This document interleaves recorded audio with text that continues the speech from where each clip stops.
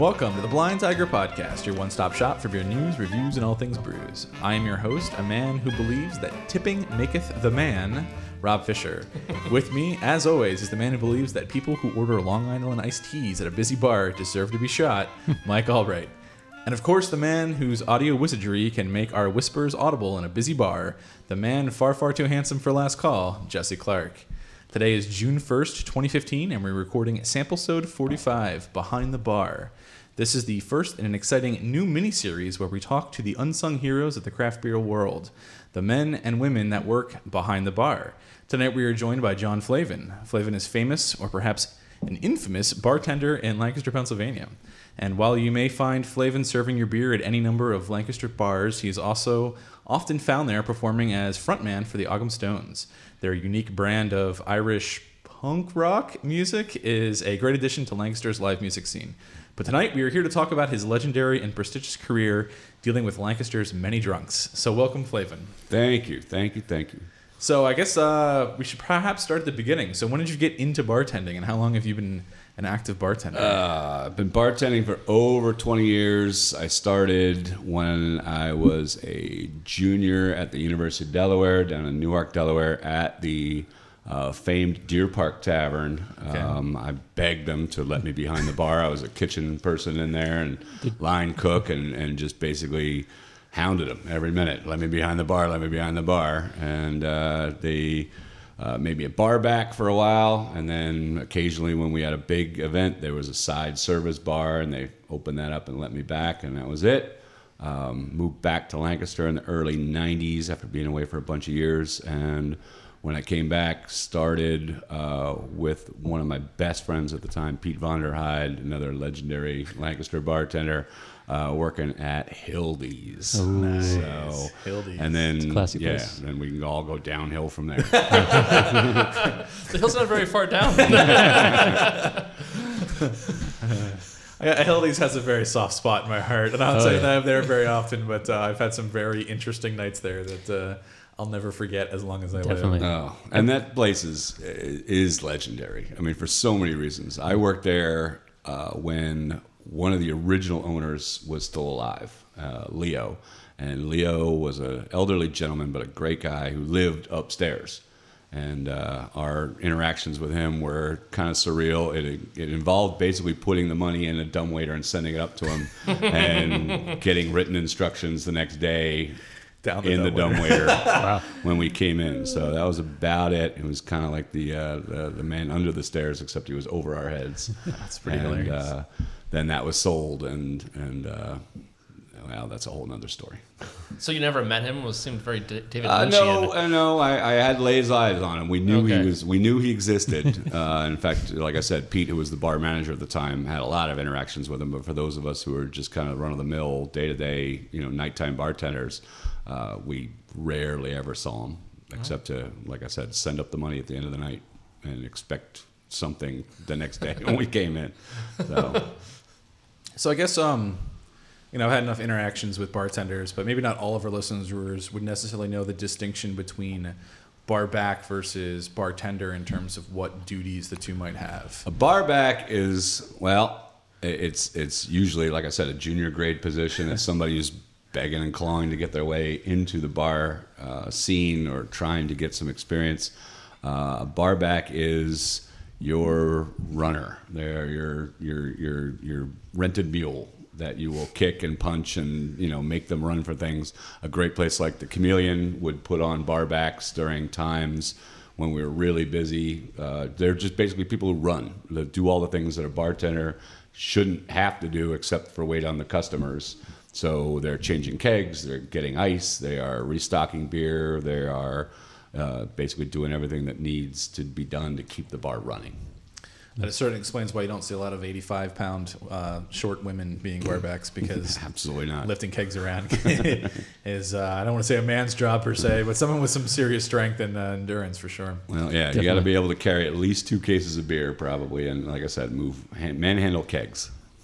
So how was working at Hildy's? I can't imagine that there's got to be a lot of guys or people, customers there who are ordering a number of complicated mixed drinks. You're probably talking beer and a shot sort of people. Beer and shot place, but the great thing that Hildy's still sometimes aspires to be, but I think they haven't done in a long time, is really be the quintessential college bar. Yeah. When I worked there, we had a really easy routine. There were daytimers in there who, when I came in at about 6 or 7 o'clock at night, it was my job to get them the hell out because they'd been drinking all day and they were, middle class working, blue collar guys, and they were done. So it was my job to flag everybody who'd been there during the day, get them out, because right about 7 o'clock you want the F&M girls to start showing up, and you want them to feel comfortable and like what's on the jukebox or whatever it is, and sit down and have their pictures and sit in their little congregations. And then you want the F&M guys to come in and see that there are girls there. And then you want the rest of the people to show up and find a crowded bar filled with young, attractive, drinking people. So, I think the last couple of times I've been in there, and again, I love it. It's a great place, and I know a lot of the bartenders who work there now, and I know a lot of the regulars, so I'm trying not to put the place down. But it's really gotten out of that rhythm for being what I would consider to be a college dive bar. Yeah. The last time I was there, James Lipka's younger brother was there before his motorcycle accident, and it was hilarious getting him drunk and listening to an entire history of my friend James from the perspective of a younger brother, and him being like, "No, you were totally full of bullshit," and it was hilarious. And thinking about it, there were a couple F&M guys in there, but it was mostly regulars that clearly, they were Norm, from right. Cheers. That was my stool, and what are you doing in my stool sort of guys. So. But great guys to drink with. I've said that those sorts of bars, especially for like St. Patty's Day, when it's like a big drinking day. Oh, absolutely. Best bar experience I've ever had was at the Shamrock on St. Patty's Day, because everybody was in love with everybody. That was pretty cool. Yeah. Not sure I'd go back on another day. It's necessarily. I reeked for 3 days afterwards, but yeah. They stopped smoking at Hildy's though right now, right?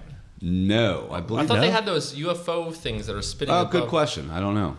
That might be. I know Brendy's is still smoking. Yeah.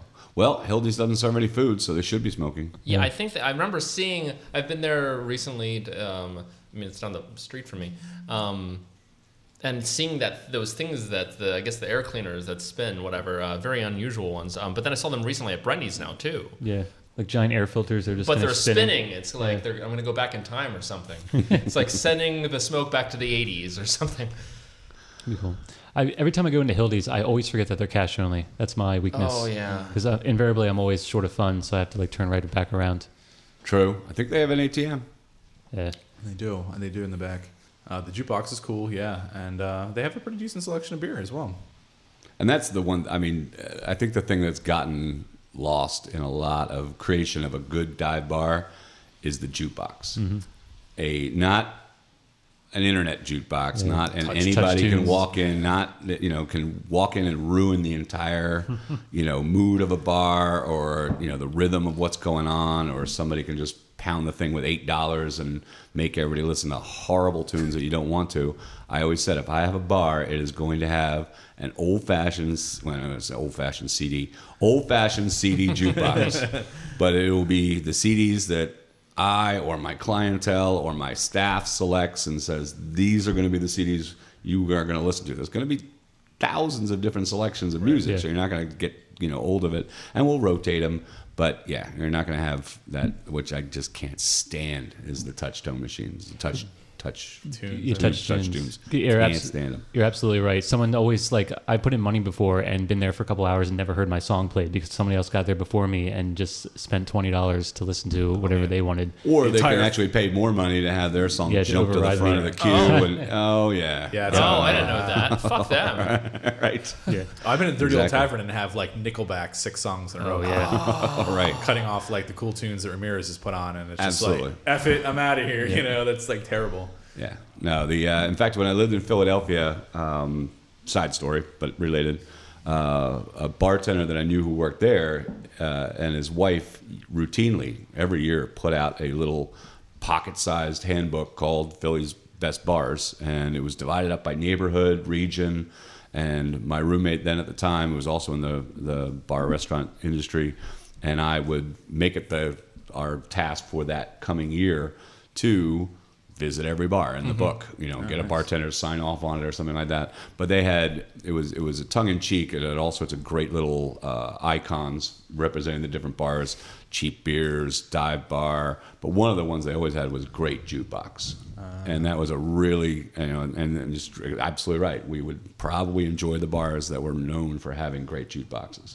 Yeah, it sets the mood. It sets the whole environment. Absolutely. I mean, if you want to be a punk bar, then you know what's going to be in the jukebox. You want to be a country bar, then you know what that's going to be. And you can really set the stage and set the mood for your entire bar by the music selection in the jukebox. I don't know, thinking of practical jokes to go into a country bar and like pick out a bunch of like rap music and put it on the touch tunes and then run out before I get my ass kicked. Right,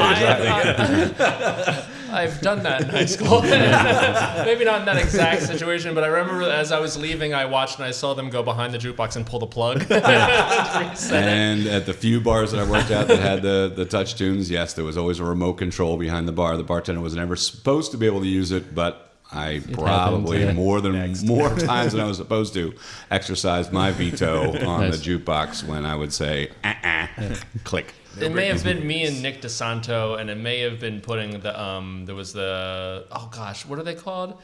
Oh shit, I forget the name of the Chipmunks. They're, Alvin and the Chipmunks? Yeah. They're whatever Nights of Christmas. How many? 12 days. Oh, yeah. That's It's like a 15-minute song. Yeah, we did it. We put it like 8 times in a row. Oh, God. So you were that guy. I was like 17. It was right, and I think it was the whatever diner that's on Neptune. It was a Neptune diner. Yeah. Just waiting for all of a sudden all of your drinks in town to go up by like $5 because Flavin's part of the network. Jesse won't screw with the bartender. I will edit this. So when you see Jesse walk in, no, it was Neptune shut Diner. off the jukebox. I mean, who else has the Alvin and the Chipmunks? Unfortunately, on Touch Tunes you can download it. So yeah, anybody can, which is the problem. All right, I'm sorry. So I've been noticing a lot of articles about the do's and do nots as a bar customer, as obviously craft beer has been exploding, getting a different set of clientele into a bar, and they're not just ordering Bud Light anymore. So I guess especially for our region, an experienced bartender, what are you looking for out of a customer, especially somebody who maybe wants to go from I just walked in from the first time to maybe being a valued regular other than showing up regularly? Like, what are the really good things to do as a drinker to help make the bartender's life easier, and what are the things that are really terrible that you might not think about that make a bartender's life miserable? Well, I'll get this out of the way first because this is what everybody expects me to say. Tip. Well, Yep. yes. But again, it's not all about money. Everybody Do you tip thinks in the it beginning? is. Do you tip at the end? When you tip? Well, let's come back to tipping. We'll do that. Being a good customer is just about knowing what you like, and if you don't know how to order it or you don't know exactly what you want, knowing how to ask for what you want. Mm-hmm. Okay. I have no problem explaining the different types of beers we have on tap, to anybody, who comes in. What's that one like? I can give a basic description or I'll give you a taste of it. But that one's, that's an IPA. That's pretty hoppy. That's a porter. It's going to be a little bit malty and dark. No problem with that. It's the insane questions. It's the, what do you have that tastes like Bud Light? Yeah. Well, that would probably be Bud Light, It's in the Or if you bathroom. really want to go around the world, try yourself a Coors Light, Why don't you have one of those and really experiment with things? I like something fruity. Me too. Great. Let's go get a sundae. Can you make me something good? That's another great, fantastic question I get. Yes, I can. Only shitty stuff. And, Yep. well, exactly. And then my egotistical is that everything I make is good. So I'm going to make you something, and you're not going to like it, but I'm going to know it's good. If you have a preference for a liquor, and here's the other thing. Make sure the bartender's not busy. Yeah. Okay? If it's slow and the bartender seems to be ambling around and says to you, "Hey, how you doing? What's going on?" in a calm, relaxed voice, and you say, "I don't know. I'm kind of in the mood for something with gin. What's your favorite gin to drink?" "Oh, I have a real hard on right now for Blue Coat gin. It's one of the best gins I've ever had. It's distilled right in Philadelphia." I'll talk about that for 10 minutes if I'm not busy. If the bartender's running around frantically and the bartender is moving constantly and says to you something like, "Hey, what can I get you?" then yeah, that's not the right time to ask what kind of specialty drinks that you want that you don't know what are, or you give some kind of vague thing and expect the bartender to run you around the bases. So really, I mean, you got to pick your time. You got to pick your spot. If you're in a slow casual bar, bartender walks up to you and says, "Hey, what can I get you?" That's an open invitation to having a conversation about alcohol, because we all love alcohol. That's the thing about bartenders. If you are a bartender and you say, "I don't like drinking," or "I don't like alcohol," you're a bad bartender. I don't care who you are a bad, crappy, shitty bartender. Stop. But if someone walks up to me and I've got the time to talk to them and they say, "What's your favorite drink to drink?" or "What's your favorite whiskey?" or "Can you recommend something?" I will spend 10 minutes with that person and make sure you get the drink you want. Excellent. Well, that's good. It's refreshing. A lot of the articles I've read of you should always just go in and order a beer and shot and never order anything complicated and never ask for da-da-da. And it's nice to hear that, especially with the level of complexity of the offerings, especially as craft beers exploded, where you can go in, there might be 30 beers on tap, and to never have had any of them and try to find something you're going to like, you kind of want some guidance. So I think it is kind of important to know that you can walk into a place and have time if you're at the right time. But if you're just waited for 20 minutes because the place is 3 deep around, that maybe you should just say, "I know that I like that thing that I've had once. I should just order that, so I don't have to." Yeah, a good thing is, how long do you have to wait before the bartender comes to you? And it's not because the bartender's down texting on their phone. It's because they're moving around doing things. Right. If they're moving around waiting on other people and you've been waiting for a while, then yes, the bartender's busy. Okay. I've had fantastic, great regulars and good friends who know me for some of the drinks that I make. I make what I consider to be a very unusual Long Island iced tea, which tastes different than most other people's Long Island iced teas. But do I want to make it when I'm 4 deep at the bar, and stuff like that? Yeah. I might say, "Hey, can you wait, or please do me a favor, get something else."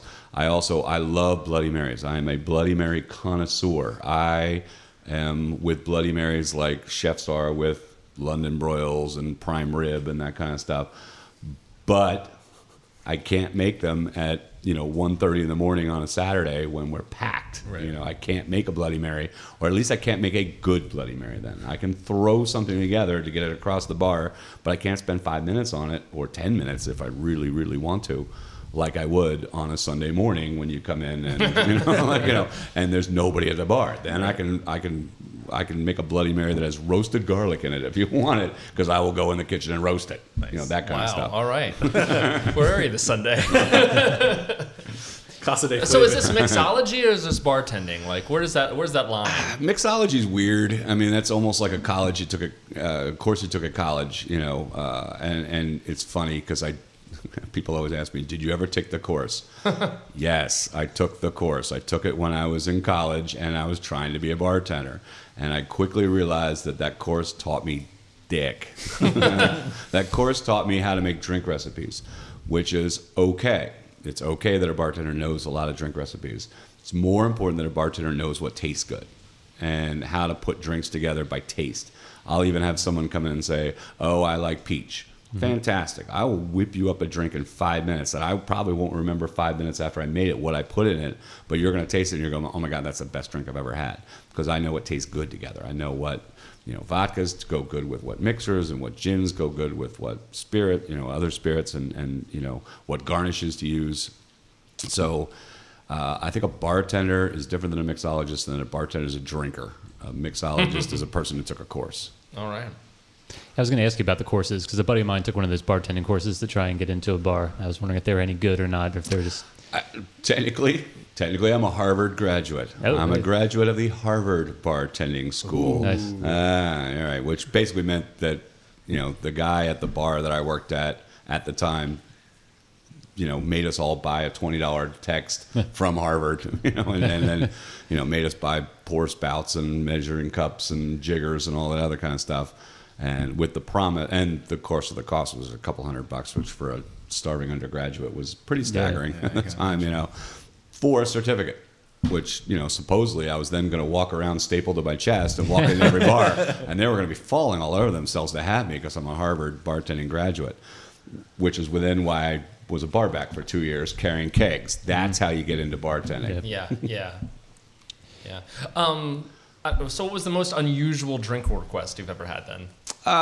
It's straight. I mean, when people come in and they want to order a Mai Tai, and I have to literally stop, and search the files. Somebody I just recently wanted a zombie, and I surprised myself by saying, we don't have any papaya. and then looking at me and saying, there's papaya in a zombie? And I'm like, well, why are you asking me for a drink that you don't know what's in it? Yeah. So I can make you anything I want. Yeah. And say, but I shocked myself, man, we don't have papaya. Where the hell did that come from? There's papaya in a zombie. I guess I know that, So again, a lot of bartenders will just say, what color do you want it? Okay. All right. Okay. If you come up with something crazy, you say to me, "A Singapore Sling." Singapore Sling's supposed to be red. I know how to make a red drink. Here you go. I'll make you something red, and you'll drink it, and chances are you'll be like, "Oh my God, that's the best Singapore Sling I've ever had." And I'm like, I couldn't tell you what's in that. I just made it really quickly. So, there's actually I've got to give these guys their props. If you've never seen it, please, your listeners, check out thebartenderhatesyou.com. And it's actually, real bartenders send their little scenarios in, and this production company, writes little 3-minute skits, and they actually use a bar that's closed at night with actual bartenders and bar patrons and reenact these little skits. And one of them is the guy who walks over, and you can tell beneath the bar he's reading from his little bar journal, and he's like, give me 3 muff divers, and I want a Singapore Sling and a back ass donkey sitting on the grass, that kind of stuff. And the bartender looks at him and says, bartending school? And the guy reaches out to give him props, give him a bump, and the guy said, get the fuck out of here. So are these work on trends then? Do they? Or? There's all sorts of trendy drinks. I mean, there's trendy liquors too. Flavored vodkas are the huge thing right now. You're going to see cotton candy vodkas and candy toasted. corn. Yeah, exactly. And to me, that's just beer reps or liquor reps. I'm sorry, liquor reps being liquor reps, which is, God love you all, liquor reps, and keep giving me free stuff. But every time a spirits company comes out with a new, the liquor reps have to sell it like it's the greatest thing in the entire world. Right. And, we'll promise to give you a free bottle if you order 6 and all that other kind of stuff. And then you're stuck with this crap that you can't make anything with. Again, you're like candy corn liquor, candy corn vodka. What are you going to make out of that? I don't even eat candy corn. Right. Right. And then you're stuck with, again, if you're the person buying it, luckily if you're the bartender, you're not necessarily responsible, except when the patron comes to you and says, what can you make out of that? And I don't know. I think it tastes like crap. So, drink it as a shot. How about that? Yeah. I'll chill it for you. If you like candy corn, I'll chill it for you, drink it as a shot, and shut up. So this is a real thing, though, candy corn vodka. There's whipped cream vodka. There's key lime pie vodkas. There are these are like jelly beans. The flavored rums, exactly right. If you went into any of those, those gourmet jelly bean bags, there is vodka for each of those flavors. All right. And I figure it's just somebody somewhere is coming up with recipes for these things, which is great. But unless, again, you're a bartender who's got 8 minutes to spend on each customer, you're not going to be making these incredibly complex 8-shot drinks, with 4 different mixers, and then tossed and turned and then garnished 8 times and stuff like that. So, again, I kind of pride myself on being a quick service bartender. Get the customers waited on as fast as possible. Good drinks, but fast drinks. I feel like it's a good partnership there between Smirnoff and like Jelly Belly, where Right. we have all of these recipes for these fake flavors. For all the artificial flavoring, you just got to shove those into a vodka and then just keep churning them out. Absolutely. So, Is there buttered popcorn? is there an earwax vodka coming? That's pretty box. That's really. I guess that's because I don't understand like the massive popularity behind like Fireball. I feel like That stuff just I was going to moves ask off your the thoughts on that. shelves. What do you And think of I that? think it's terrible. Again, I hate Fireball. I can't. I've never been a big fan of artificial cinnamon to save my life to begin with. I mean, when I was a little kid, I know what cinnamon toast tastes like. That's what That's what I use to make cinnamon. I put cinnamon on buttered toast, and that's why. And nothing from Red Hots to cinnam gum. Yeah, it doesn't taste like cinnamon. Yeah. Right. It just tastes like burning, to quote Ralph Wiggum. Right. And yes, just the fantastic, overwhelming wave of Fireball drinkers. Again, I know lots of them, and I love them, and I'm not looking at you in particular, wherever you are, but Fireball. No, anybody tries to hand me a shot of it, I put it down. I won't drink it. Hopefully somebody always asks me what kind of shot they can buy for me when I'm outside of the bar, before I will. But they just walk up to me and hand me any, reddish brown liquid. I'm like, that's Fireball, isn't it? I won't have it. I don't care who I insult. So on the other end, then, so we're going over drinks that are crap. I mean, what was like a good drink, or maybe even your first drink that was like that you realized a drink could be complex and nuanced? Actually, strangely enough, I mean, I know we mentioned it earlier, and I'm not trying to take away from the joke. A Long Island iced tea is a good drink. Okay. I mean, and I don't mind making a good Long Island iced tea. Because they're actually relatively simple to make. It's really just take all the clear liquors, and I have a little special ingredient, which I'm not going to share. Come get one. That actually I can make a Long Island iced tea that tastes pretty much exactly like Turkey Hill iced tea, which, knowing all the Turkey Hill crack addicts around here, you do well. Yeah, exactly. I mean, they'll taste it and be like, oh my God, that tastes exactly like, I'm not going to make a flavored Turkey Hill lemon tea, that kind of stuff. So you can make the raspberry, make the peach, all that other kind of stuff. So that's a good drink. Like I said, as far as complex drinks, again, Bloody Mary. I'm a huge fan. I make mine with tequila. I'm a Bloody Maria kind of guy. But again, that's a drink you can go all over the spectrum. Do you want it spicy and you load it up with jalapeno juice and horseradish, or do you want it meaty and put a ton of Worcestershire and A1 sauce in it? So my Bloody Marys actually look more brown than they do red, but that's the way I drink them. So if you can explain to a bartender what you want, a good bartender knows how to make things taste good, like a good cook, like a good chef will say, I can make you something that'll taste like that. Yes. What liquors don't go well together? Taste wise or consumption wise, or end of the night wise. Ooh, yeah. How about all three? Well, I've definitely seen. In fact, I do like Bar Rescue. That's my guilty pleasure into because there are some shitty, crappy, awful, not only bars but also bartenders out there, and I saw some guy with a specialty cocktail menu that said, "Oh, we use flavored vodkas and whiskeys together," and my stomach curdled at the same time. Like, whiskey is a distinct taste that's completely different than any flavored vodka. So why would you blend the two? So there's definitely spirits that shouldn't be put together. I mean, again, whiskeys almost invariably, with the exception of vermouth, almost shouldn't be blended with anything else except, perhaps other types of blended whiskeys.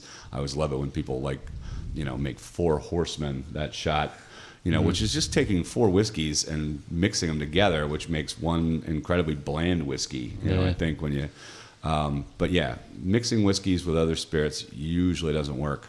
I'm a rum person as opposed to vodka, and I don't like mixing rums and vodkas. I think those should be distinct. But then you've got all your cordials, which are usually really good at, which is another thing. I can't understand all the flavored vodkas because there are so many flavored cordials that you can use, which complement a base liquor like rum or vodka so well that you don't really need those other things. Like I said, I don't need a peach vodka. Or if people say, do you have peach Smirnoff? No, I have vodka and I have peach schnapps. The two of those things together, I can make you whatever drink you want. I don't need that, and then people will roll their eyes. Oh, you don't have peach vodka. I've got other things that I can make the same taste with. And in fact, I guarantee it'll be better. Yeah. That's interesting.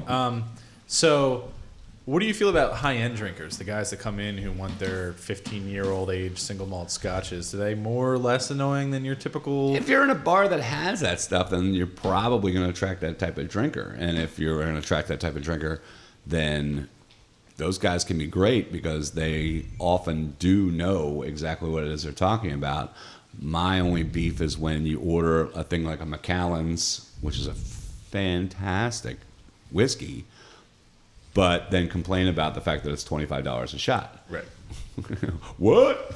Well, you heard the name Macallan's from somewhere, right? Right. I mean, you didn't just walk in off the bar, see it probably behind our back bar because it's usually not sitting out front. It's going to be behind all the other call liquors or in a special case or whatever it else is. So you knew somewhere that that's a good liquor, and then you ordered a shot of it and then complained about how expensive it was.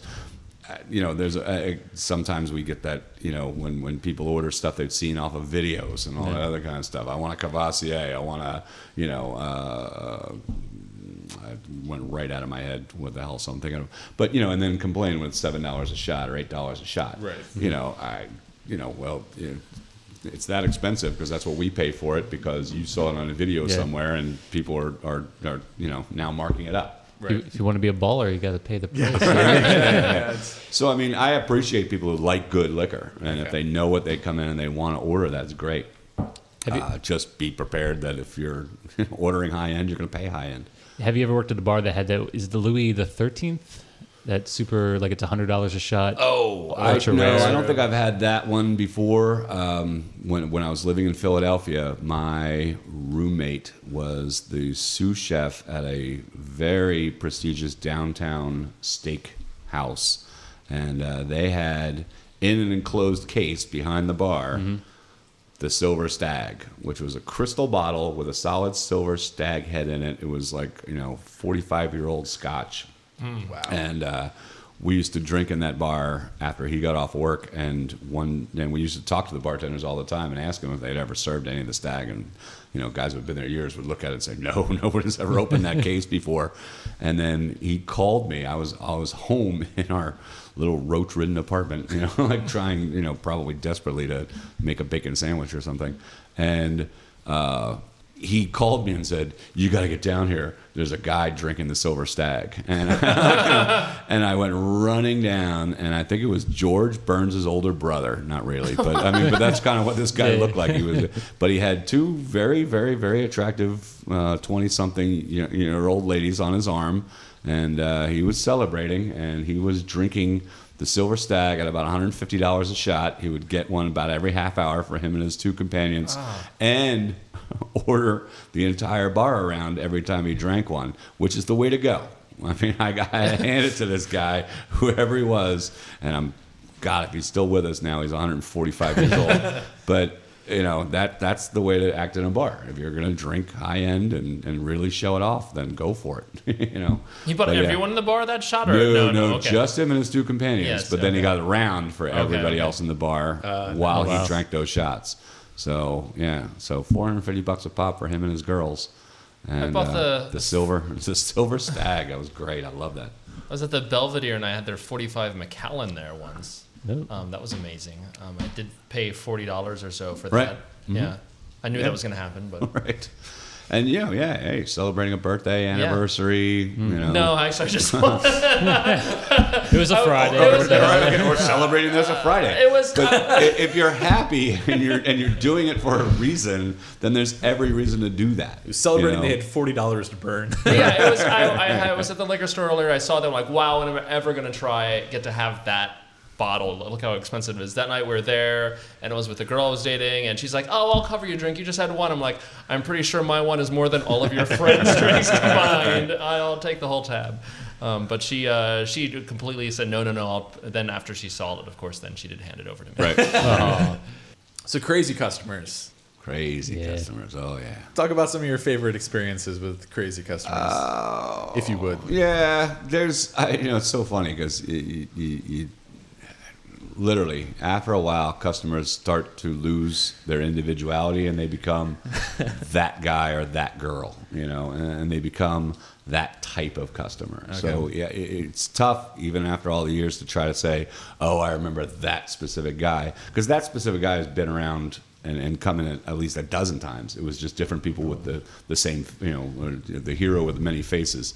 It's just, there's just a million things that people do which makes you that guy or that girl. One, if you're ordering a round of shots, order the same shots. All right. Don't be that guy who comes up and says, I need, 2 woo-woos and two cowboy cocksuckers and 3 Long Island iced teas and, just well, that's not a shot, but anyway. Just try, please, whenever you can, which, sometimes I'm the jerk who says I won't drink Fireball with everybody else, but I'm also not going to make me a Third Reich or anything like that that's going to involve, if you're just going to order a round of shots, try to get the same shots. Okay. Especially when if a bartender has to touch more than one bottle to make a shot, it's a pain in the ass shot. And we'll make them. I mean, of course we will. If I'm going to you as the bartender and order 6 of them, you're going to make 6 of the same thing. You're not going to make 2 of this and 3 of that and 2 of those. So again, that's something that I think, and unfortunately, I'm going to have to be the sexist dick here. Ladies, buy each other a drink once in a while. Okay? If you're out with a group of ladies, occasionally trust your friends that they will buy you a drink if you buy them one. Okay? There's nothing worse than a large, bachelorette parties. Kill me when a bachelorette party walks into the bar, because you're going to have 18 people all with a separate bill or a separate check, or they don't want to pay. They're all best friends, but they think nobody else is going to buy around if they get one. Whereas, strangely enough, guys who can be dicks are falling all over each other to pay for the next round. I got the next round. No, I got the next round. I got the next round. Okay, ladies, will order 18 different drinks and expect to each pay for them with a $20 bill, or want a separate credit card. Yeah. And that slows things down. So if you're in a bar and you're not getting service, I guarantee you, look around. You've probably arrived right after a bachelorette party. They're horrible. Know what you want. It's a good idea. Now, can you ask a bartender questions? Of course you can, especially, like I said, if you're looking at the tap beers and you're not familiar with one. But if you make the bartender talk to you for 5 minutes about beers and then you order a Coors Light, okay, that's annoying as hell. Okay, or when you're standing in front of the taps and ask, what do you have on tap? Another annoying thing. So, take a minute. If the bartender, there's nothing worse than the snapping. That's great. Yeah, I know you've got 2 fingers and can push them together. That's great. Just waving money around. Right. Waving money. Yeah. Oh, again, back to the bartender hates you. There's a great thing where the guy's waving money over the crowd, and the bartender just walks by, snatches it, and says thanks, and keeps walking. There's a million things that bartenders will give you bad service for. We have to wait on all of you. You're our customers, but I don't have to wait on you in any particular order. Okay? And if it's busy, especially when it's busy, and you think what you're doing is going to get you faster service, I guarantee you're getting pushed to the end of my mental line in my head. I know who I'm waiting on next. I know who I'm waiting on after that. I know who I'm waiting on 3 or 4 people down the line, and I'll keep pushing you back. And then you'll keep getting more and more angry, and then I'll be smiling my little smile inside my head. And then when I finally come up to you and say, okay, what can I get you? And you go, you just wait 25 minutes. Right, exactly. And sometimes you were so anxious to be waited on, and you don't know what you want. I don't think I've ever walked into a bar where I didn't know what the drink I wanted was. Even if I had to pick one from like a bar menu or a draft menu, I can do that before I get your attention. Right. So if someone tipped you early, say, would that get you so if like the first drink they laid out a 10 or 15, whatever, would that get you, put them at the top of the list? Absolutely. So tipping at the beginning is the best. I love it when people say, I'll get you at the end. And to me, that means I have to know who you are to trust that that's going to be worth my while. I actually proved this to a friend of mine a bunch of years ago. It was a business conference. This is a guy. It wasn't a bartender. We were at this huge conference and a conference center, I should say, and it was Halloween. So besides this conference going on, this big conference center was the center of this little small town that we were in. So everybody was at this bar for a Halloween party. So everybody was in costumes. Everybody's packing the bars. There was, dozens of things. And he was challenging me on this stuff. Come on, bartenders don't really pay attention to this stuff. I said, come with me. And we went right to the bar, got ourselves up to the, waited patiently. When the bartender came around, I said to her, can we please have 2 beers, whatever we were drinking at the time, and laid down a 20. That's for you. We didn't wait for another beer more than 2 minutes for the rest of the night. Because we sat there. Now, I didn't tip her $10 every time. Yeah. But she knew who to look for when she was scanning the bar. If she saw us, she was coming to us because she had already gotten that tip. As opposed to me being the guy who goes, hey, I'll get you in a couple hours. When, of course, I've drank all my money and don't have more than $4 to leave her at the end of the night. And now she thinks I'm a jerk. So, yes, there are ways of getting a bartender's positive attention. It's not always about money. It is about being polite. It's about not being a jerk. It's about knowing what to order. If a bartender knows you're an easy order, of course they're going to go to you before the person who just made them make 8 different shots, for, a bunch of different people, and then kept, the add-ons. Don't do the add-ons, okay? If a bartender takes your order and then they bring it to you and you go, and 2 more. Can you make that 4? Can you make that 7 instead of what you already brought me? Because I didn't know how to order it when I came to you. Then you're just gonna make that bartender irate, and that's going to put you to the back of the line. That's good to know. I think I've done that before. So we all have. I mean, there's always that. And again, if you apologize for it, you're still going to be okay. Okay. I apologize. The 2 people just walked up. Could you please get me? And then again, if it's reflected in the tip at the end of that round, great. Then the bartender will be much more congenial. It's not to say that at the time they might not be a little annoyed, but if you are making sure that they know you appreciate their extra effort, then you're good.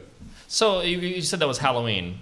That was a Halloween. Okay. Yeah. I don't know. Say it's Halloween, and I don't know, you're dressed like the devil, and you're behind a bar, and I don't know, there's a guy who's dressed like Jesus. What would you do? You're talking about real life. I think. Didn't we fight? Oh, we crucified him. Oh, that's right. Yes, I was dressed as the devil behind the bar, which is great when drunk people walk in and see the devil behind the bar. They do a double take, and definitely nobody fucks with the devil when he's making your drinks.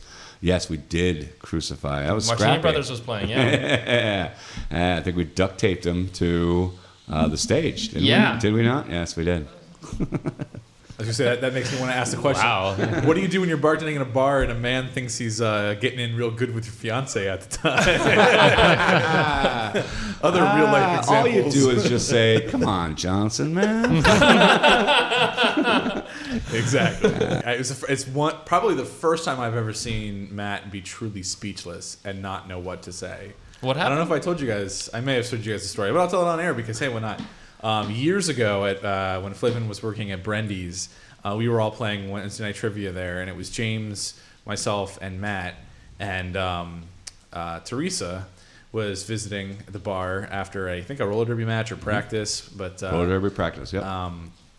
Anyway, she caught our eye, and we were talking about the merits of the striped knee-high socks on ladies and how fetching they were. And we'd all had a couple of drinks, and Matt decided he was going to meander himself up to the bar and work his mojo on this lovely lady, not realizing that it was Teresa, now Flavin. This was before Flavin had married her. And so he goes up there, and James and I thought he'd go up, he'd say a couple things, and he'd come back. And like 15 minutes later, we're like, wow, he really hasn't come back yet. So we come waltzing up to the front of the bar to see Matt there talking with her. And she leaves the bar, says, goodbye to Flavin, and heads on out, says bye to Matt or whatever. And Matt's talking up this big game about how, I bet I could have gotten her number, man. No worries. Like, we had a connection, yada, yada. And so James and I are sitting there, and we're like, well, we didn't see anything. We didn't know. She seemed nice. Maybe, maybe not. How those things are hard to judge.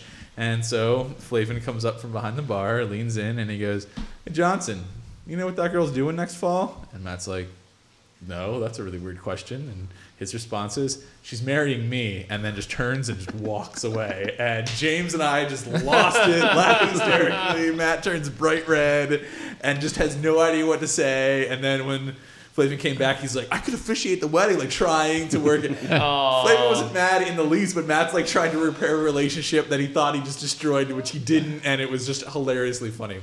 So yeah, his bravado got him in a little bit of trouble that night. It was it's good times. But again, it's a great bar story, which is always going to reverb through our little circle of friends, and that's an example of a classic, just good bar interaction story. You know, where you know, a bunch of people getting together and can have a good time. I love that story. That's a good one. Yeah. Have there been like ridiculous pickup lines or other types of hitting ons that you've seen? Again, ridiculous pickup lines are also funny, and as long as the women, and again, I'm assuming that the majority of them are directed toward women, you know, also find them funny, then that's just comical. What kills me is watching drunk dudes cross the line at bars. And when I say hysterical, I only mean hysterical in the sense that I know sooner or later I'm going to have to step in and do something, which, you know, is never a problem. It was only about 2 months ago. I had a group of attractive young ladies at the bar, hanging out, having a great time, not bothering anybody, and they were great customers. I was enjoying having them in the bar. And then, you know, in comes a duo of stumbling idiots who you could tell had been out drinking all night and were definitely thinking about what was going to happen after last call. So they tried to weasel into these girls' conversations, and the girls expertly just kind of blocked them out. We're not interested, closing shoulders, you know, turning their backs on them and stuff like that. There's one guy, the other guy wandered away. The second guy just wouldn't stop. He just kind of positioned himself, and it was, you know, kind of like the nature show, watching a hyena try to get into the circle, you know, of feeding going on. And at one point, he even gave up on that, and then he literally turned his drunken gaze to one of the girls' rear ends, and then it happened in such slow motion that I literally think I could have intervened. Just reached out and grabbed her. Oh. Wow. And she jumped in the air, but not as bad as he jumped when I yelled at the top of my lungs, "Asshole! Get the fuck out!"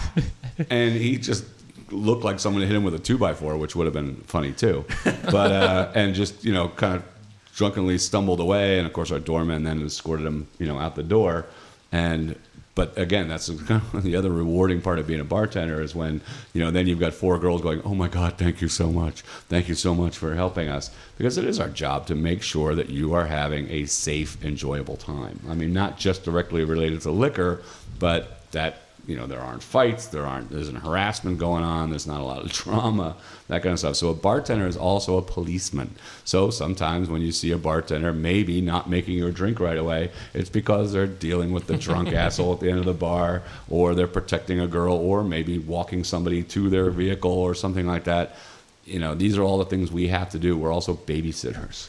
Well, I think that's what separates like a good bartender from a great bartender. I remember years ago, I was at Brendy's and had come to the front of the bar for some reason, and a dude like offered to buy me a shot. Clearly he was lonely, just wanted somebody to talk to. Next thing you know, 20 minutes have gone by, and I'm like stuck in this conversation with this guy who's just going on and on and on. And there was no polite way to just sort of be like, "I gotta go." And the next thing you know, bartender there was like, "Hey, Rob, Steve wants to see you down at the end of the bar." I had no idea who the hell Steve was. Never saw him before in my life.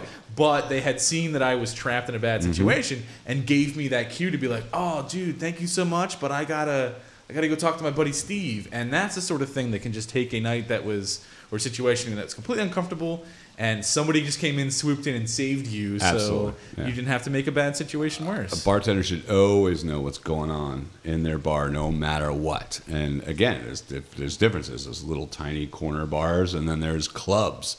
You know, and in clubs, you obviously rely on a lot more people to watch out for that stuff. But you've got to be aware of the people, at least right in front of you at that time. How sober are they? How drunk are they? Are they belligerent? Are they about to throw up on the floor? Are they fighting with their significant other or whatever else it is? Because any of those things can get out of control in a second. So even if it's something benign like just getting an annoying person off of somebody, sure, I've done that 100 times. You know, we have all sorts of regulars who, you know, I can even say, don't sit next to that guy, you know? Or, you know, to anybody, a guy or a girl. Right. That guy will talk your ear off, or, you know, or yes, get somebody out of a bad conversation, or protecting female patrons from annoying male patrons, you know, that kind of stuff.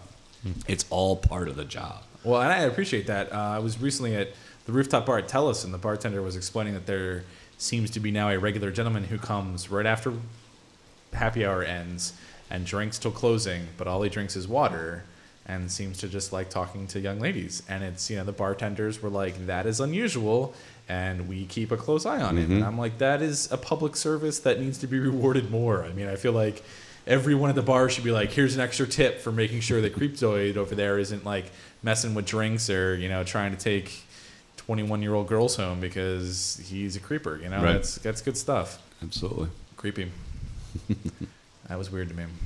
So where are you currently working? Like, I know you're at Rumple Brewskins, but is that the only place you're bartending? Yes, right now I'm just and it's funny. I mean, you know, 20 plus years being in it, I'm kind of almost at a point where one night a week is enough. So I'm at Rumple Brewskins. I enjoy it. Used to be the old Halls up on Plum Street. Yeah. A really good friend of mine, Don Rose, the owner there, and it was, again, I was out of the bar business for a really, well, now looking back at it, a really brief period of time for me. It was a couple of good months, and during that time I was out of it, I was really considering whether or not I wanted to get back into it. You know, the beauty of a great town like Lancaster is that, yes, the bar community is very close-knit. We all know each other. You know, if for one reason or another you leave one bar, it's almost a guarantee you can walk into almost any other, and somebody who just knows you or appreciates, you know, your style of bartending will pick you up. But I was actually kind of staying out of it. I wandered into Brewskins, which is in my neighborhood, just completely randomly one night just to grab, in my mind, one beer, and was asked by my buddy Don Rowe, hey, we just had someone quit, can you cover a couple of shifts? And that was almost 2 years ago. So, you know. They do have the best wings. I was just Wings there. and Good burgers. wings. I gotta give you burgers too. The burgers? Wednesday night is burger night. We have the burgers all the time, but Which the burgers night is are burger night? fantastic. Wednesdays. Fantastic. Wednesday? All right. Wednesday night is burger night. But Yeah, yes, Donro. fantastic wings and a great wing selection. Yes. Donro and Shady are like two of the best guys ever. Absolutely I just correct. Love those Yep. guys. I did Friday lunches there for quite a while, and got to know them quite well on like slow 1:30 in the afternoon on a Friday when there just a couple of regulars came in for lunch, and yeah, they are good people. So Yeah. I imagine you fit in quite well there. Well, it's fun. I mean, it's ironic though that I work Friday nights because, and this has nothing to do with Brewskins. This has to do with everywhere I've ever worked. I hate working Friday nights. So here's another thing. Not just because Friday nights are a great night to go out. I don't think they're particularly any better than any other night to go out. Friday nights. Here's another thing, bar patrons. Please do me a favor. Friday night crowds are just different. On Friday nights, you can work any other day during the week, and for the most part, people, I think, kind of compose themselves. Most people, obviously, there's exceptions all over the place, but you got to get up the next day, you got to go to work, you got to do whatever, or you're not particularly celebrating anything. Obviously, people's birthdays and all sorts of other celebrations happen throughout the year. Friday nights, people come out with a mission to get fucked up. I mean, but they're angry. They're angry because of all the shit that's happened all week, and Friday comes around and people just go out and they've got only one intention, and that is to get fucked up. And Friday crowds are different. Saturdays, I love working Saturdays, but my wife doesn't like me working Saturdays because she wants us to spend time together. So I don't work Saturdays so much. Occasionally I'll fill in for one, but Saturdays, everybody slept in late. You know, you got laid, hopefully, and you know you spent the afternoon laying around or doing some family stuff or going to a barbecue, and then you come out Saturday night and you're mellow. You are all so mellow. It's so pleasant to see you on a Saturday night. When you come out Friday, you're angry, vicious people who have no fucking patience for anything other than getting as fucking drunk as you possibly can. So I mean, just go easy on Fridays, people. That's actually really interesting. I never would have thought about the fact that like people would be different on different days for drinking. I could definitely see that. Yeah, I usually avoid actually going out on Friday nights. I think probably for that reason, because there is definitely more aggressive. There's a different vibe. Yeah. I mean, you're absolutely right. And, guys are more likely to be just pissed off, or they went out with a certain expectation maybe about getting laid or whatever it was. And they just, especially when we see them around 1:30, like, oh, God, I'm going to go home alone. Yeah. So I'm pissed off and I'm going to start a fight with somebody, or they started drinking as soon as I got out of work at 5 o'clock. And then suddenly it's 1 o'clock in the morning and you've been drinking for 8 hours, and that's going to have an effect on your behavior, you know? Yeah. But I always say people come out of a drinking night in whatever mood they went into it with. I mean, if you went in happy, you're going to come out happy. If you went in pissed off, you're going to come out pissed off. And unfortunately, I think Fridays for a lot of people are that, like, fuck work, I'm going to go out and get drunk. But then suddenly 8 hours later, all that's left is fuck. Whether or not it's literal or just an anger thing, it just means you are pissed off. And there's more problems on Friday nights than just about any other drinking night during the week. When you then have to cut these people off, what do you have? What do you do? Cutting people off's weird. I mean, I don't have a problem with it. I know for a lot of bartenders, again, this is you take a bartending course, they're not going to spend a ton of time on dealing with customers. They're going to teach you drink recipes, but what you really have to do is you have to learn how to shut people down. And a big part of it to me is how much control did you have over the bar in the first place? If you have total control over the bar, then shutting somebody down is not a problem. To flag somebody just means, hey, I'll give you some water after this, or I think you've had enough. You got to ride home. And if you've already had a rapport with that person, especially a rapport in which they realize you're in charge, it's usually not a problem. Even the biggest guys will be like, okay, you're right, I probably had enough, and that kind of thing. It's unfortunately, if you haven't been the person running the bar and the customers have been running the bar, that's when they tell you, fuck you, I'm having another one, or you can't cut me off, or what are you going to do about it, that kind of thing. And that's when things get out of control. So, for a lot of times, and believe me, I know the stories personally about me. I'm a hard ass, I'm a dick, I'm the guy who, treats people like shit and stuff like that. The one thing I will say in my defense is I own every bar that I work at. And I don't mean own it literally like, the title. But when I'm working behind a bar, I'm in charge. And anything that happens beyond that was because the other person decided not to just do the right thing and just play along with what they should have done. Well, legally, you have to be. You have to be. Well, you do. You're absolutely correct, because a bartender is ultimately liable. Yeah. The bar is first, but there have been situations, and these have been unfortunately, well, I would say fortunately more, unfortunately, more common, where bartenders as individuals have been sued because they have not controlled people's consumptions of alcohol. So, absolutely, and I take that seriously. I take it seriously when I'm protecting the liquor license of the establishment I work at. LCB's out there. They're planning people. They're in there. They're watching. People are getting written up for over-serving. People are getting written up for not carding. People are doing all sorts of things. They're also getting, luckily, and I just realized this. I used to complain about this all the time, that LCB never actually commends anybody for doing anything until I got commended for carding an underager that LCB sent in. Oh, nice. To my bar one time. I got a letter saying, hey, you did the right thing. So that was nice. In the mail? It came in the mail? Came in the mail. Oh. You didn't know it was going to, just one day, there's like, you didn't know it was who funny. it was? I'll tell you the whole story. So this kid comes in, and it was a Friday, I was working, and, kid comes in and says, boy, I really need a drink. And I said, boy, I really need your ID. and he handed me an ID, and it's my habit to usually turn around and hold it under the lights that are, behind the bar, just so I can see it clearly and check it for the reflection of the hologram and stuff. So I turn around and I look at it. I'm moving the license around, and it clearly says under 21 until 2017. And I paused to do the math in my head to make sure that we weren't in 2017 and I hadn't forgotten or something like that. And I'm like, no. And I turned around with an incredulous look on my face and said, you're not even close, dude. Why'd you even hand me this? And he goes, oh, come on, man, I really need a drink. And I was like, I can sell you some food to go, and that's about it. But unless you're ordering something to go, you got to go. You got to leave. Mm-hmm. So he got up and walked out. 30 minutes later, I got a text. Again, this is how close-knit the bartending community is. From my very good friend Frith, who works over at Dipco, dispensing company. And Frith texts me and says, everybody alert, LCB's sending underage kids into bars. And then it all made sense. I throw my, I get it. Yeah. All right, it's an LCB sting. All right, thank God. I stopped him and I texted Frith back and described him as a young kid, polo shirt, blonde hair. And she goes, oh my God, that was him. I'm like, he was just here. And thank God we didn't serve him either and everything like that.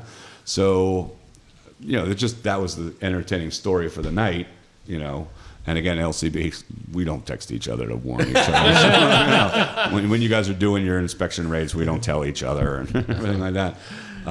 But then, like a week later, a letter came in the mail saying, commendation, basically. That's awesome. We deliberately sent an underage person into your bar. They did not get served, and congratulations. So what was the worst fake ID then you saw? Oh, I've seen IDs that were so bad. I mean, just, a yellow dinner napkin with I am 21, written on it in crayon probably would have been better than some of these. The ones that peel apart, the ones that you can tell have been, deliberately peeled apart and, numbers scraped off or changed or, people aren't even creative anymore when it comes to that. The best, actually now the internet provides a lot of underage IDs, supposedly, but those are really easy. The best one I think I ever saw actually had a hologram, because a lot of times when bouncers are just flicking them back and forth, all they want to see is the glimmer of a hologram. You have to look at the hologram to see what it is. So PA clearly has Keystone on it and says, PA and all the counties and stuff like that on it. This one, I flicked it back and forth, and I looked at the kid and said, so this is a license that came from the United States of the world, because it was a globe. And I was like, there's not a state in the world that has a globe hologram on it. And the kid just froze up and looked at me, and I was like, And then here's the other great debate: do you give the ID back or not? The law says you give the ID back because it's that person's property. What I always say is, I'm going to hang on to this. If you want, I'll call the police and they can come and then they'll tell me to give it back to you. And 9 out of 10 kids obviously walk out the door. The stupid ones go, give me my ID back. And I'm like, yeah, okay, I'll call the police and they'll come and they'll tell me to give it to you. Okay, call them. Not a problem. You're asking me to call the police to the scene of a crime, but okay, here we go. And, the police show up and say, oh, yeah, give it back to them. And as soon as I hand it to them, they then issue them a citation for use of a false ID. Stupid awesome. knows no age. Yeah. Oh, yeah. Stupid knows no boundaries. Well, we've hinted on it a little bit. You touched on it a little bit, but I guess from a bartender's perspective, tipping rules. Because even within our group of friends, there are those who say this amount's okay, no, that amount needs the bare minimum, and what would, as a bartender, as it just a good, fair thing? How do you guys view tipping? See, that's it. I almost consider this like a loaded question, because obviously anyone listening to what I'm going to say is be like, of course you're going to tell us to tip as much as possible, right? If you're running a tab, 20%. Okay. 20% based on service. Now, I'm going to say 20% is what you give for good service, which is, your drinks were good and you got waited on time and that kind of stuff. So if you're running a tab, I would say 20%. If your bartender went way out of the way, or if you're aware of the fact, and bar owners, this never happens, your bartender maybe, slipped you a couple beers or gave you a free round of shots or something like that, then obviously you want to adjust a little bit higher. If you're in a bar where you're just doing cash over the barrel head, typically, again, if you're ordering 10 drinks, I don't necessarily say you have to leave $10, but if it's a beer each time or whatever, it's usually $1 a drink. It's pretty standard. I mean, most bartenders that I know, I can't speak for everybody, are going to appreciate the fact that, you came up, you got 2 beers and you left $2. Great. Fantastic. Thank you. And, again, some people will be like, oh, but, my friend got an IPA for $5 and I got a, PBR for $1.75. So it took us the same time to pour them. Okay. True. Yes, I poured your IPA and I poured your PBR and they took the same time. So we don't make the distinction that one beer is more expensive than the other. So, or I'm always drinking PBR, so I don't have to leave a nickel or leave a quarter every time I get a beer. When some other guy is tipping us $1 on each $5 draft, guess what? When it comes around to tipping, I know who to look for. I'm going to be going after that guy every single time, as opposed to the guy who's leaving me the quarter out of his $2 and he leaves on a $1.75 beer. So, yeah, I think a lot of people aren't comfortable with the fact that they will get different varied amounts of service based on how much they tip. But I guarantee you, if it's a bartender that has been in the business for a long time and we make our living doing this, we know who's tipping us and who's not. And we make adjustments accordingly. Again, doesn't necessarily mean you're getting a worse drink. We're not allowed to do that. But you are definitely not getting the same kind of service. Because we got to make choices. Yeah. That's a joke I make sometimes to people, and they don't like that response. People are, hey, you haven't been waiting on me. I'm waiting on the people that tip me. That's a perfectly reasonable thing for me to say if I have to make decisions. No, it's true.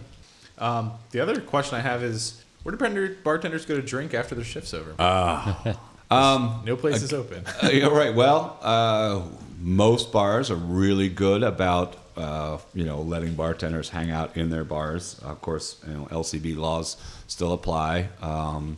But after a bar's closed, we all like to hang out with each other. Typically, bartenders mostly wait until what we call the industry weekend. Everybody else goes back to work on Mondays and Tuesdays. For people who are in the industry full time, Mondays and Tuesdays are our weekends. Okay. And bartenders do like to hang around with each other quite a bit. We do a lot of stuff together. Especially if we know somebody who is working one of those nights, then we like to go and congregate and hang out with them. So hanging out after shifts, it's a lot of bartenders back in the day. I haven't been to too many lately, but it's mainly because of my domestic situation of being married. A lot of late night bartender parties. Bartenders just have everybody over their house after and just hang out till the wee hours of the morning, because that's the other thing.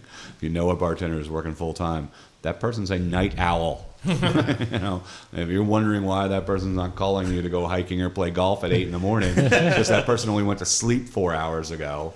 And and needs at least 2 more probably, or 3 more, 4 more, whatever else it is. That's good. I know I want a beer after work some days, and you can easily get it, so I don't want bartenders to have to suffer as well. No, I mean, we'll hang out, especially if, depending on the size of your, but, almost every establishment, there's at least one other person working with you. But it's places like the Chameleon, and again, I'll give all props up to Rich Ruoff, the original owner of the Chameleon, and Jesse will know this only because he lived through it with me a bunch of times. Actually, Adam did it quite a bit in his day, too. So Jesse's brother, Adam, who owned the Chameleon briefly after Rich, were great about allowing the staff to hang out. Oh, yeah. Yeah. Well, Rich would hang out with us until the sun would come up. Plenty of times I was the person telling Rich, let's go home, Rich. about time to shut the bar down. Let's go. Well, he had a bed up in his office. Exactly right. Yeah, lived in that upstairs office for a couple of years. But yeah, I mean, places that really appreciate their employees will allow them to decompress especially after a really big shift, long shift, especially like a place like the Chameleon, huge show, or especially if there was a problem, like especially, aggressive night or something like that. Then, everybody just needs to talk about it afterwards. It literally is like a little group therapy session. Everybody tells their side of the story and hangs out, and we all trade war stories and complain about the customers. That's the other thing your customers should know is we're all talking about you. After you left. The good ones we don't have to talk about, so you're not being talked about. But if you really, believe me, if you really made an impression on a bartender during the evening, you're going to get talked about after the end of the shift. The bartenders will process that information with each other and talk about. We always have our Brendy's. We were always famous for playing a little game at the end of the night, calling stupid question of the night. All right, everybody. As soon as we're all sitting down with a beer in front of us, all right, stupid question of the night. and everybody would have something to say. Nice. It was very rare that somebody didn't have something to contribute to Stupid Question of the Night. I imagine even on Wednesday night trivia nights where you were having the brightest minds of the area come together, you still probably got one at least once in a while. Yeah. You guys have anything else? Yeah. I'm trying to think of like I'm very pleased that it sounds like I'm not being a cheap ass with tipping. That's a good thing. And in general, I'm not being a jackass. Sober me might not remember how much of a jackass drunk me might be on occasion at bars, but I'd like to think it was all good humored fun. Well, here's another good one. Again, just to jump in on that. If you think you were a jackass and you know the bartender, text them, call them, stop in and say, hey, if I was a jackass, I apologize. And guess what? The bartender will probably say to you, I know I have, yeah, you were a real jackass last night. But thank you for coming in and apologizing, because there's nothing worse than just seeing you the next time and having you pretend like you don't know or don't want to acknowledge that you were. Especially if somebody had to say something to you or calm you down or flag you or anything like that. Just, we realize we're serving you intoxicants. And those intoxicants are changing your behavior. We get that, all right? I know that. And have I had people come in and say, I apologize for last night, and I go, dude, thank you for apologizing. Do me a favor. Don't do that again. Right. Or, next time. And in fact, I've actually sometimes demanded when we've flagged kids, especially the F&M kids, oh my God. If we've kicked somebody out for 30 days, it was always a condition. If I was the person who 86'd him or something like that, I'd be like, and when he comes back, and again, I use the generic he because it's almost always all he's, but when he comes back, he has to talk to me before he's allowed back in, because I want to explain why he got flagged or kicked out or what he did. And one of my favorite stories, I'm totally interjecting, but I had a kid who, yes, was a total stereotypical F&M jackass. Arrogant, demanding, just a prick. And I threw him out one night for being exactly that guy, and he got flagged for 30 days or something like that. And I said to the owner, I was like, when he comes back, please, he has to talk to me before he's allowed back in. The owner said, no problem. So the guy came back after his 30 days, but he wasn't allowed in that night because I wasn't working. But he said, Flav said he'll be in tomorrow night to talk to you. And I sat the kid down and I was like, look, everywhere you go in life, there is going to be a bar. And you are going to rely on that bar and that bar's staff to make an impression on you. It was like, you're a business major, right? And it was a total guess in the dark, but it turns out, woo, yeah. So the kid was a business major. I'm like, you're going to go work in some big firm somewhere, and that big firm is going to have a bar in the lobby of your building, and you're going to want to take clients there, and you're going to want to make an impression. And if you walk in there and the bartender treats you like an asshole, your clients are going to think you're an asshole. If you walk in there and the bartender says to you, hey, X, how you doing? I got your old fashioned for you right here the way you like it, and what can I get your friends? And here's some peanuts, and here's the menu. Then they're going to be impressed with you. And the kid kind of looked at me and shook his head and was like, okay, no problem, and stuff like that. Fast forward, homecoming, a couple years later, kid comes back and says, holy shit, I work in a firm with a bar in the lobby, and we take clients there.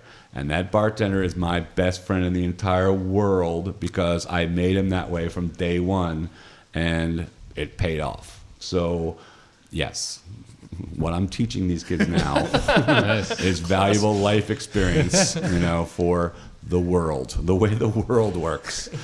Seems pretty obvious that rule number one should be don't piss off the person that is the gatekeeper to your alcohol. Yeah.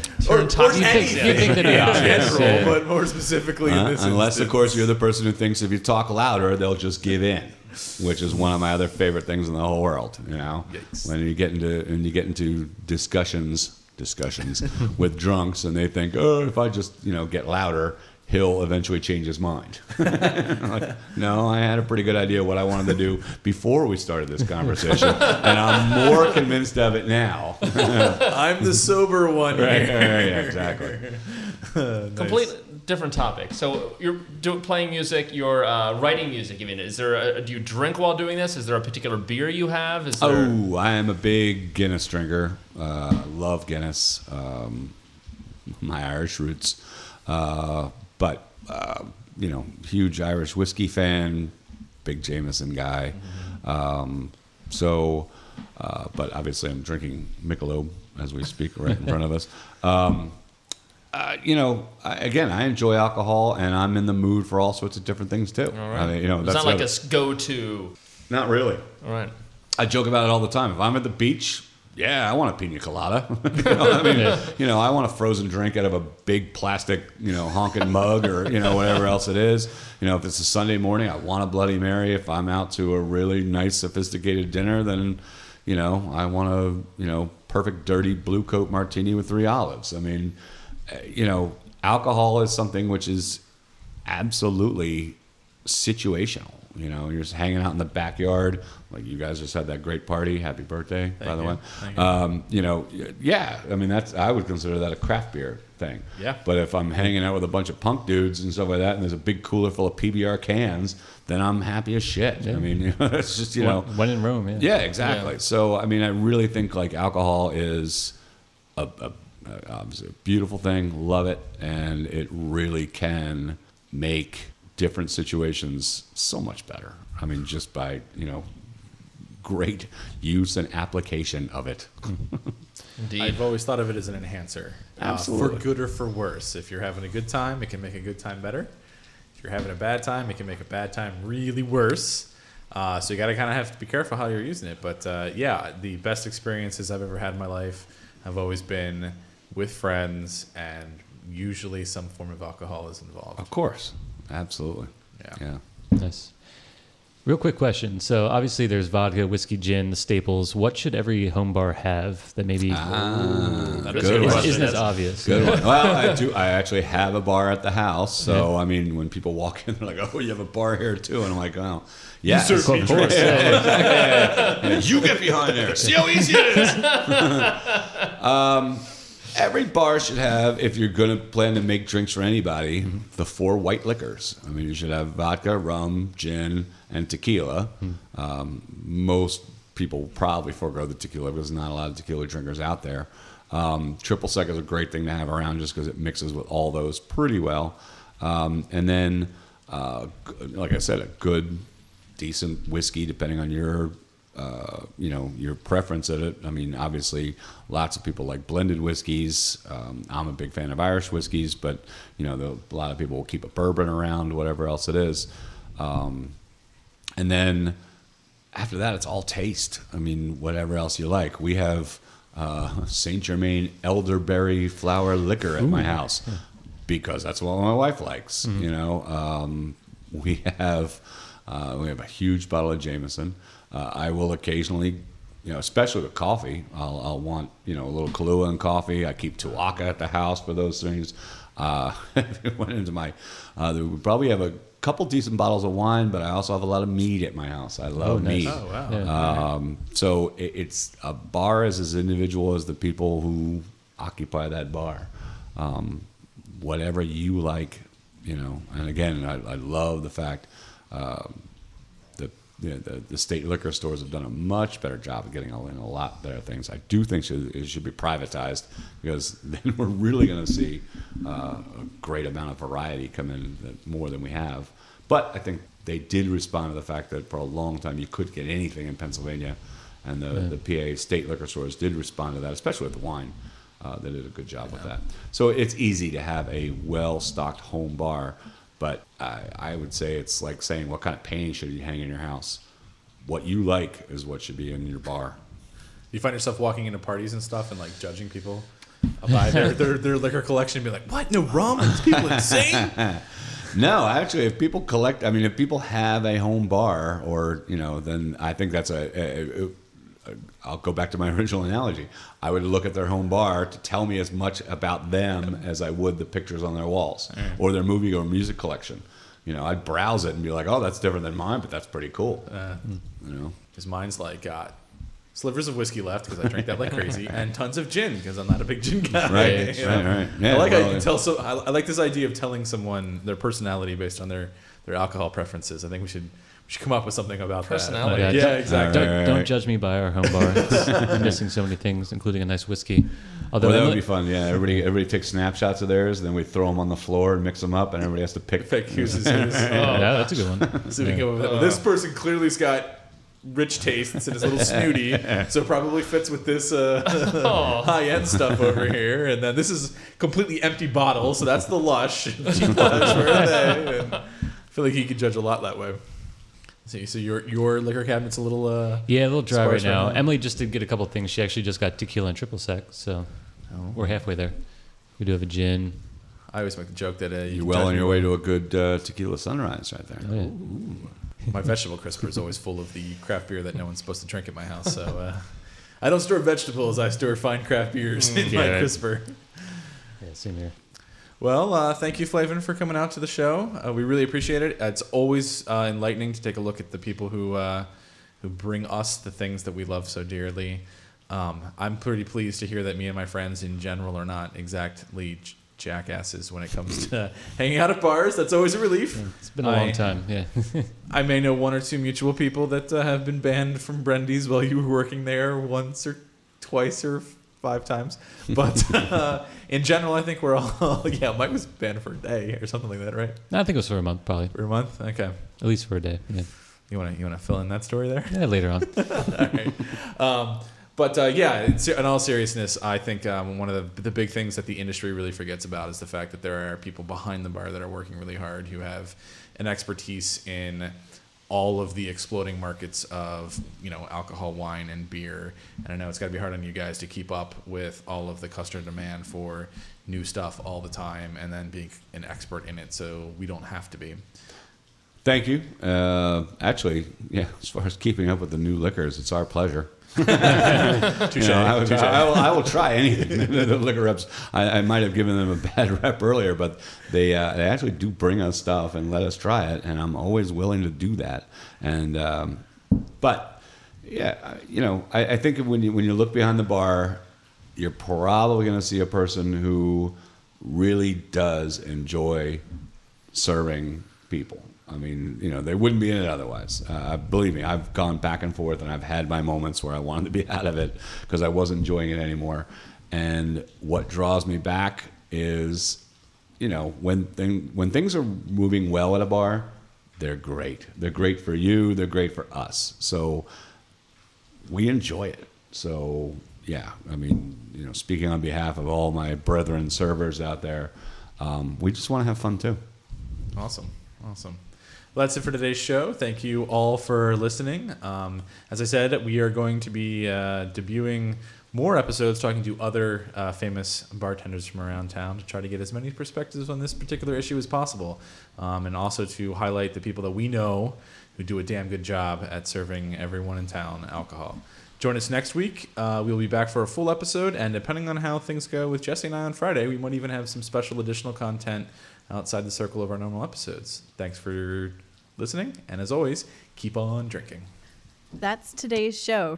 For more information on today's podcast or to subscribe to the show, visit www.blindtigerpodcast.com or look for us on iTunes. Send comments or questions to show@blindtigerpodcast.com.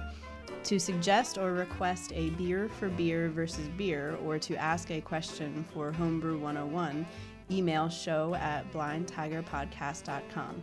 Thanks for listening, and keep drinking.